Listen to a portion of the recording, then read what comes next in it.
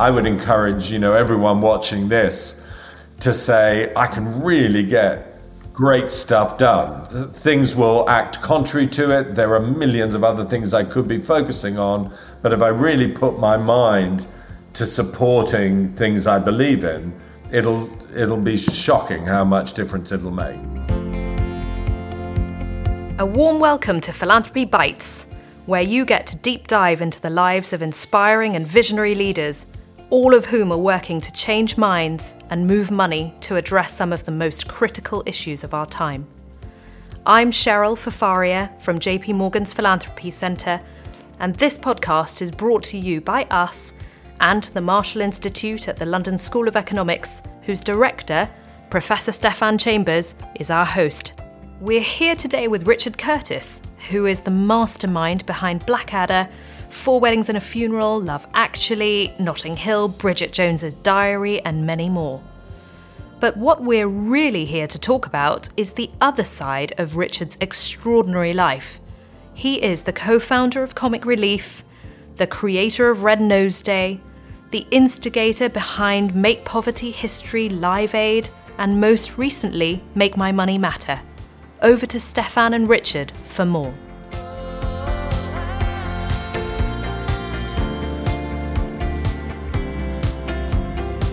Welcome, Richard. It's an enormous pleasure to see you.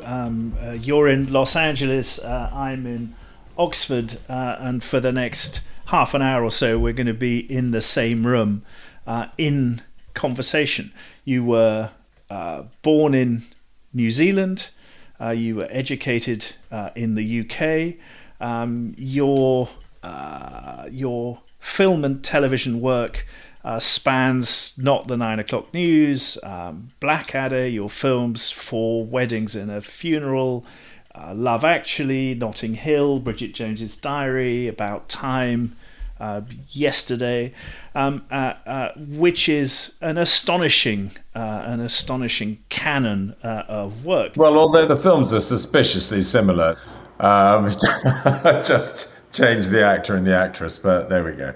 Well, you have a line in self-deprecation. I'm not sure that all the people who've grown up with them would agree. But what we're really here to talk about is the other side of your rather extraordinary life. I was trying to get an accurate last count of the amount of money you have moved for good causes, and I got to about £1.3 billion. Even if that's out by a bit, that's an astonishing achievement. And I'm really, really interested in how you got from your artistic career to your pro-social or philanthropic career.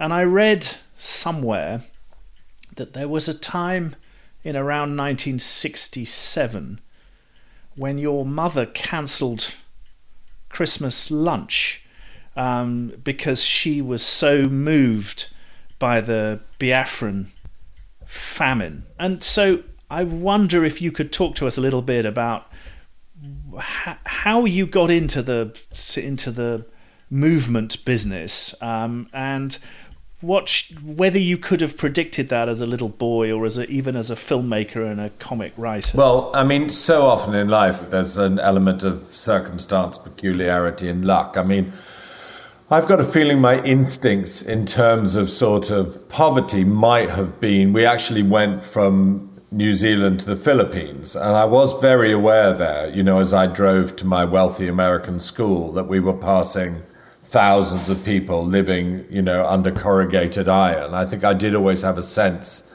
that there was a fundamental unfairness going on somewhere. I do remember my mum cancelling Christmas and being rather glad because it was the first time I was allowed to watch Christmas Top of the Pops, which otherwise coincided with Christmas lunch, but we just had beans on toast in front of the TV. But in my case, I really hadn't done anything noticeably charitable till Live Aid in 85, 86. And then someone asked me to go with them, not as the major mover, on a trip to Ethiopia and the Sudan, just a friend of mine for company.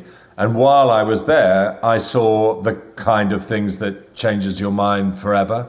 I mean, people's motivation, sometimes people will have a relative who suffered something or, been part of an incident. And in my case, it was this, being there during this terrible famine. And ever since then, it just got branded. I'm very aware of the simultaneity of suffering. I do strangely wake up most days thinking I'm here and there are other people whose lives are impossible. They're living under the threat of domestic violence, or they're refugees, or they haven't got enough food. They've got to choose between buying medicine for their kids or, food. So I've just got stuck with that. And then I did do the starts of comic relief.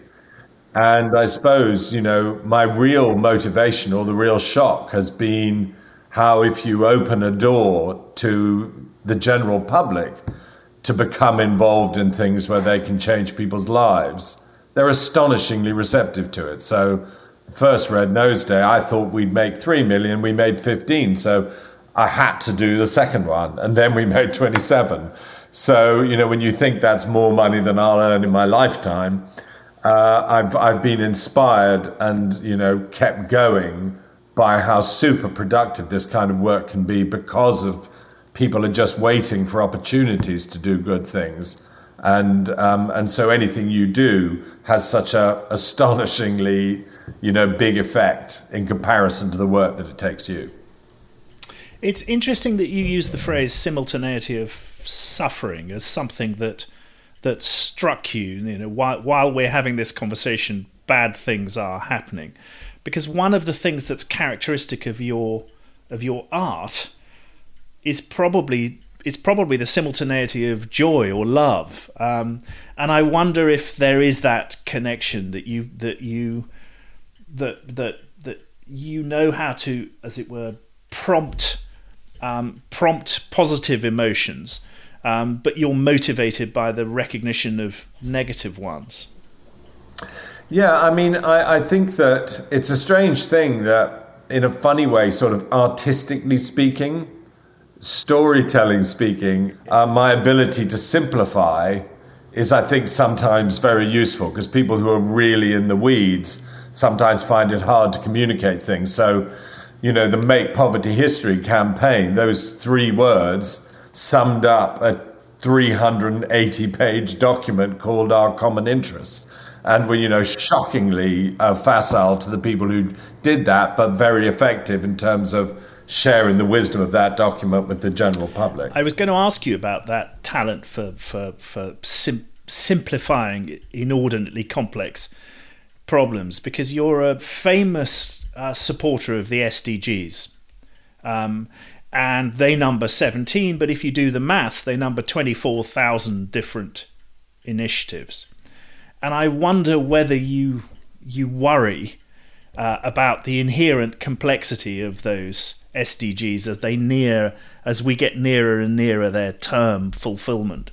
Funnily enough, I argued with the UN a lot to try and get fewer SDGs, by the way. I wanted it to be 10 or 12, but I quite like the fact it's 17 because it is a complex world and it's a kind of messy prime number. All you can do is do things and hope they have some effect. And my suspicion at the moment is that the SDGs, one, I think their last 5 years will be great because it's a strong deadline. And actually, my biggest shock with them is how effective they've been for business. When you talk to the Secretary General, he says there's been more from business than there has been from politicians. And I think that they, as an organizing principle, which proves that every bit of behavior in terms of wages, gender equality, effect on the environment, all of these things, I think they've been incredibly useful for businesses to say, well, here's a document that we should align with, and we'll make changes in all the ways that we behave. So, I mean, I hope that the SDGs, that many of them are achieved, that many of them, that they've accelerated progress. And I refuse to be, demoralized by the fact that we probably won't achieve them. There'll have to be another bunch of things, but they will have done a lot of good things. I think when you're doing the kind of work I do here, you've got to accept you take 3 steps forward and circumstances pull you back 2 steps, but you've still taken 1 step forward, and that 1 step forward affects, could affect 1 million people whose lives are as valuable as, yours or mine or those of my children. And the big drift on your analysis, the maternal health, infant mortality, food, water, disease, the big drift questions are trending in the right direction, is your view? Yeah, well, in many cases, extreme poverty, but halved between 1990, 2015. I remember President Obama saying, actually, if I could be born into the world today, would be the best day to be born into that world in the whole history of mankind. And there are huge amounts of progress and, signs of it. Even, in COVID, a massive tragedy, but also the speed of the development of the vaccines and the distribution of the vaccines in wealthier countries. I mean, that's a massive example of where there's a lack of, global responsibility and everything. But, there really is good progress. Technology is making a difference. Renewable energies suddenly cheaper than fossil fuels. When business supports the right things, suddenly you get that shift. So I just tend to notice the good things rather than the complexities, and I don't get demoralized by them. I mean, it seems to me that one of the interesting places where storytelling and the state of the world are kind of bumping into each other at the moment is the climate, is the issue of the climate crisis, and it's at least possible to argue that one of the reasons we are making slow progress is because it's a very hard thing to simplify. It's a really hard thing to create, as it were, emotional narrative out of, because it's about science and it's about everything, everything in the world. As someone who has made a career out of moving narrative and storytelling, what's your climate position? Well, look, I think I think there are big shifts happening. In fact, I think someone said something really clever to me the other day, which was that the weather used to be last thing on the news, and now it's first thing on the news. I mean, unfortunately, the actual evidence in the real world has become so dramatic recently that I think that nature is doing its job, our job for us in making it so clear, so dramatic, and so urgent. I think the big shift narratively, which I really noticed, strangely, when we did Make Poverty History in 2005, we excluded climate because we thought it was sort of too complex a mixture, poverty and climate. And the joining of the planet people with the people is what's really happened over the last 5 years. Everyone now knows climate is not only about landscape and animals, it's about people, it's about suffering, it's about economies and all of these things. So I do think that suddenly it's come into the center rather than being a slightly green issue. It's to do with the welfare of our children, it's to do with the value of our money, it's to do with all our consumer choices. So I think the stories there are actually accumulating. And when I talk to people of the younger generation, this kind of consumer revolution where they're wondering, they're stopping flying, they're wondering where their clothes are being made, they're wondering about local and sustainable food. I think the narrative is developing fast. You mentioned young people, as it were, having engaging with climate in a different way or in a more intuitive way. I've heard you speak hopefully about people a lot younger than us, about the activist movement. Presumably, you are hopeful and optimistic about their ability to turn us around.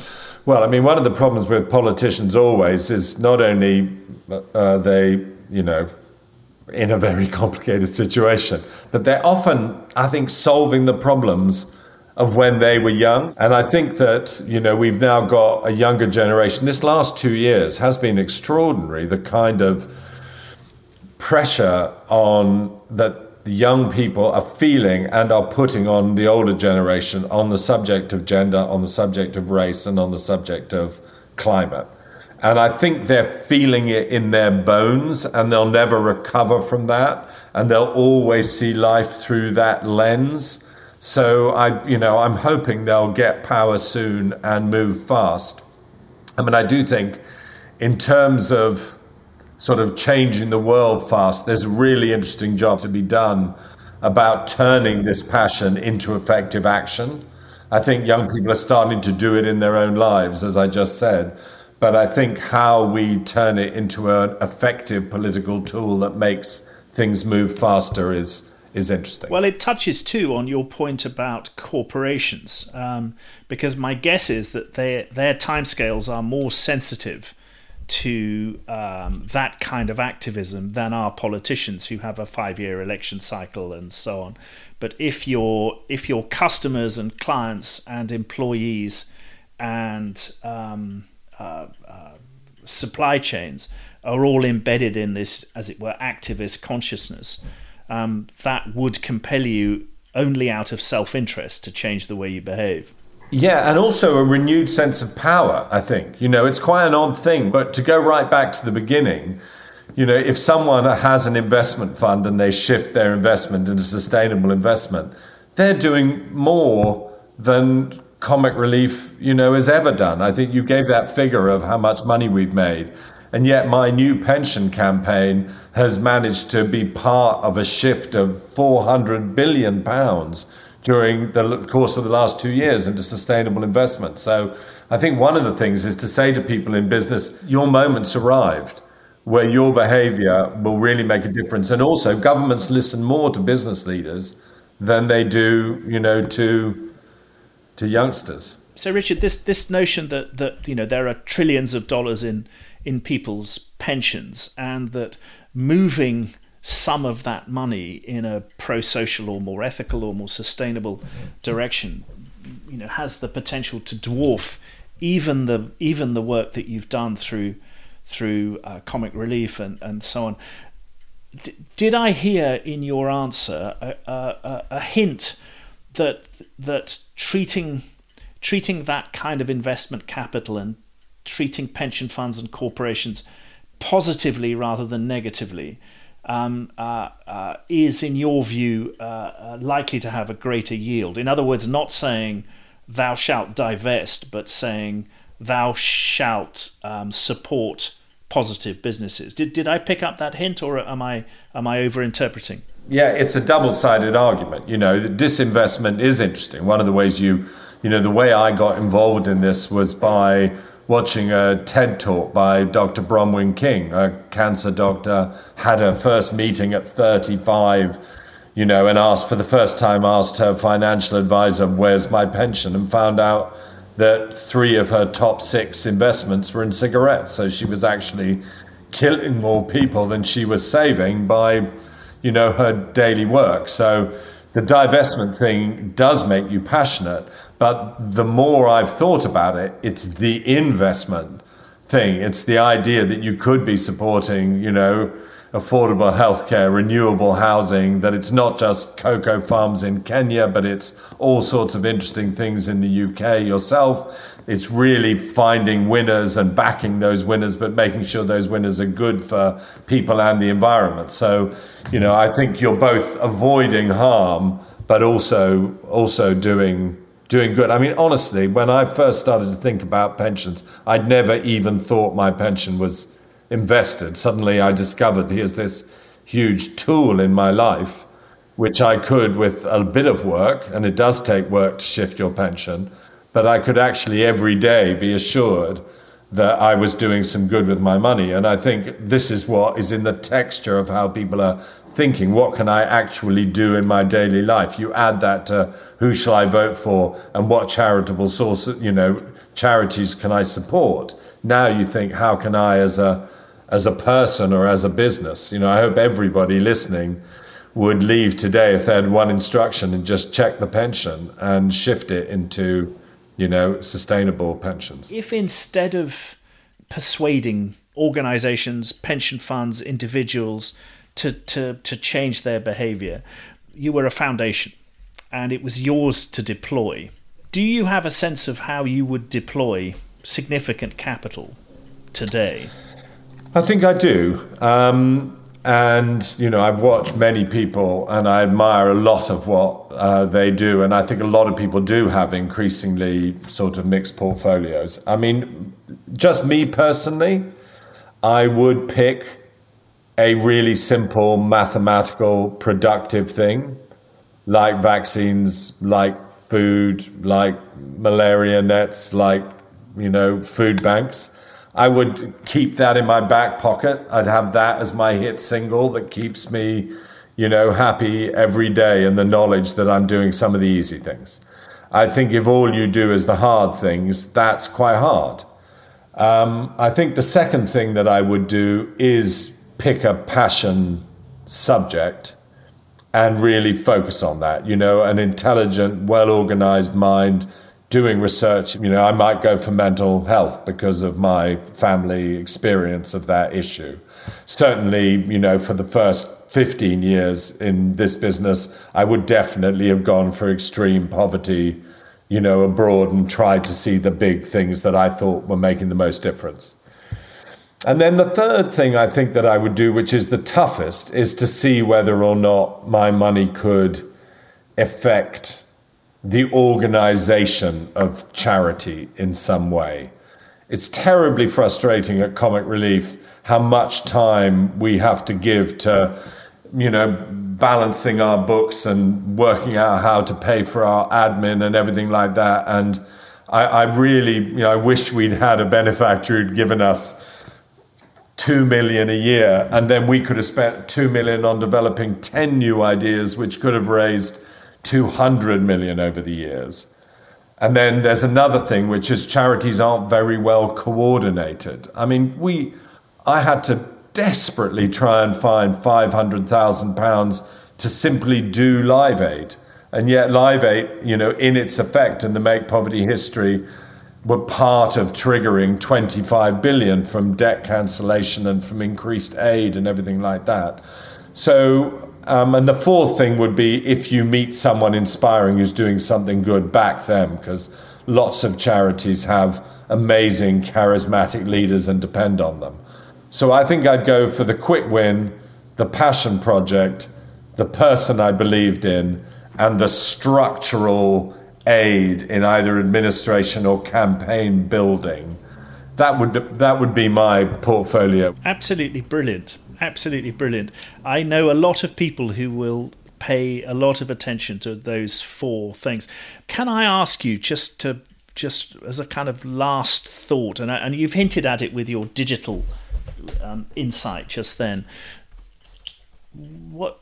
whether you think that what you have done would be doable now? If you were 23 now and you weren't writing comedy and television and movies, but you had the same instinct, as it were. You had your, as it were, mother's inspiration from 1967. What would you be doing now if you were 23? I mean, it's a hard question, but imagine. Well, it's not a hard question, Stefan, because she's downstairs, in that my daughter has my instincts, very differently focused, very much focused on gender and mental health issues. But she's going about things in a very different way. So she did a campaign to try and get, free sanitary products into schools and all of those issues, period poverty, as she called it. And it happened entirely online. It was done by her and 3 friends, not an organization. She got 2,000 young women and girls outside 10 Downing Street. She talked to Labour politicians. The law got changed. So I think that I would be doing it, but I would be doing it online. And I think she's not very interested in fundraising, and I'm obsessed by that. I mean, we had a film made in a few years ago by One Direction about incredibly passionate 3-minute film where they found out about malaria. It was viewed 63 million times online. And online, we made £35,000. We could have made £63 million if there'd been a button at the end that you could push straight away that would just give 50p on PayPal, So I think I would be very impatient with, the tech of that and how you make those things work. But I think it would be much more online. Well, congratulate her on the period poverty campaign, about which I know because I have daughters of exactly the same age, equally committed to a kind of activist insight. There are so many things we could talk about. We could talk for hours. Thank you so much, Richard, for giving us your time and giving us your insight. So I'm very grateful indeed for that notion that there is, as it were, an effective altruism play, a kind of, most bang for the buck, malaria net, deworming. There's a passion play, which is whatever it is has informed your life or informs your conviction that you want to support. There's an organizational play, which is how on earth do we make this world that we inhabit, let's call it broadly the world of charity, more appropriate, more effective, more digitally sophisticated. And last, there's a talent play, which is, when you back good people when you meet them and expect them to do good things. I think that's an astonishingly impressive and coherent insight. And thank you for a fun conversation. Well, you're very sweet, Seb. I mean, my final sign-off would be: you can't imagine a less promising prospect for doing charity good than me when I was 30. And I would say that most of the people listening are in a much stronger position than I was then. And if you do focus, use imagination, enjoy yourself, keep optimistic, I think all of us have much more, power than we think we do. Next time, we will be continuing the theme of storytelling for impact with Cara Mertes, who has had an extraordinary career in telling stories as a documentary filmmaker at the Sundance Institute, at the Ford Foundation, and now most recently running the International Resource for Impact and Storytelling project. Join us next time.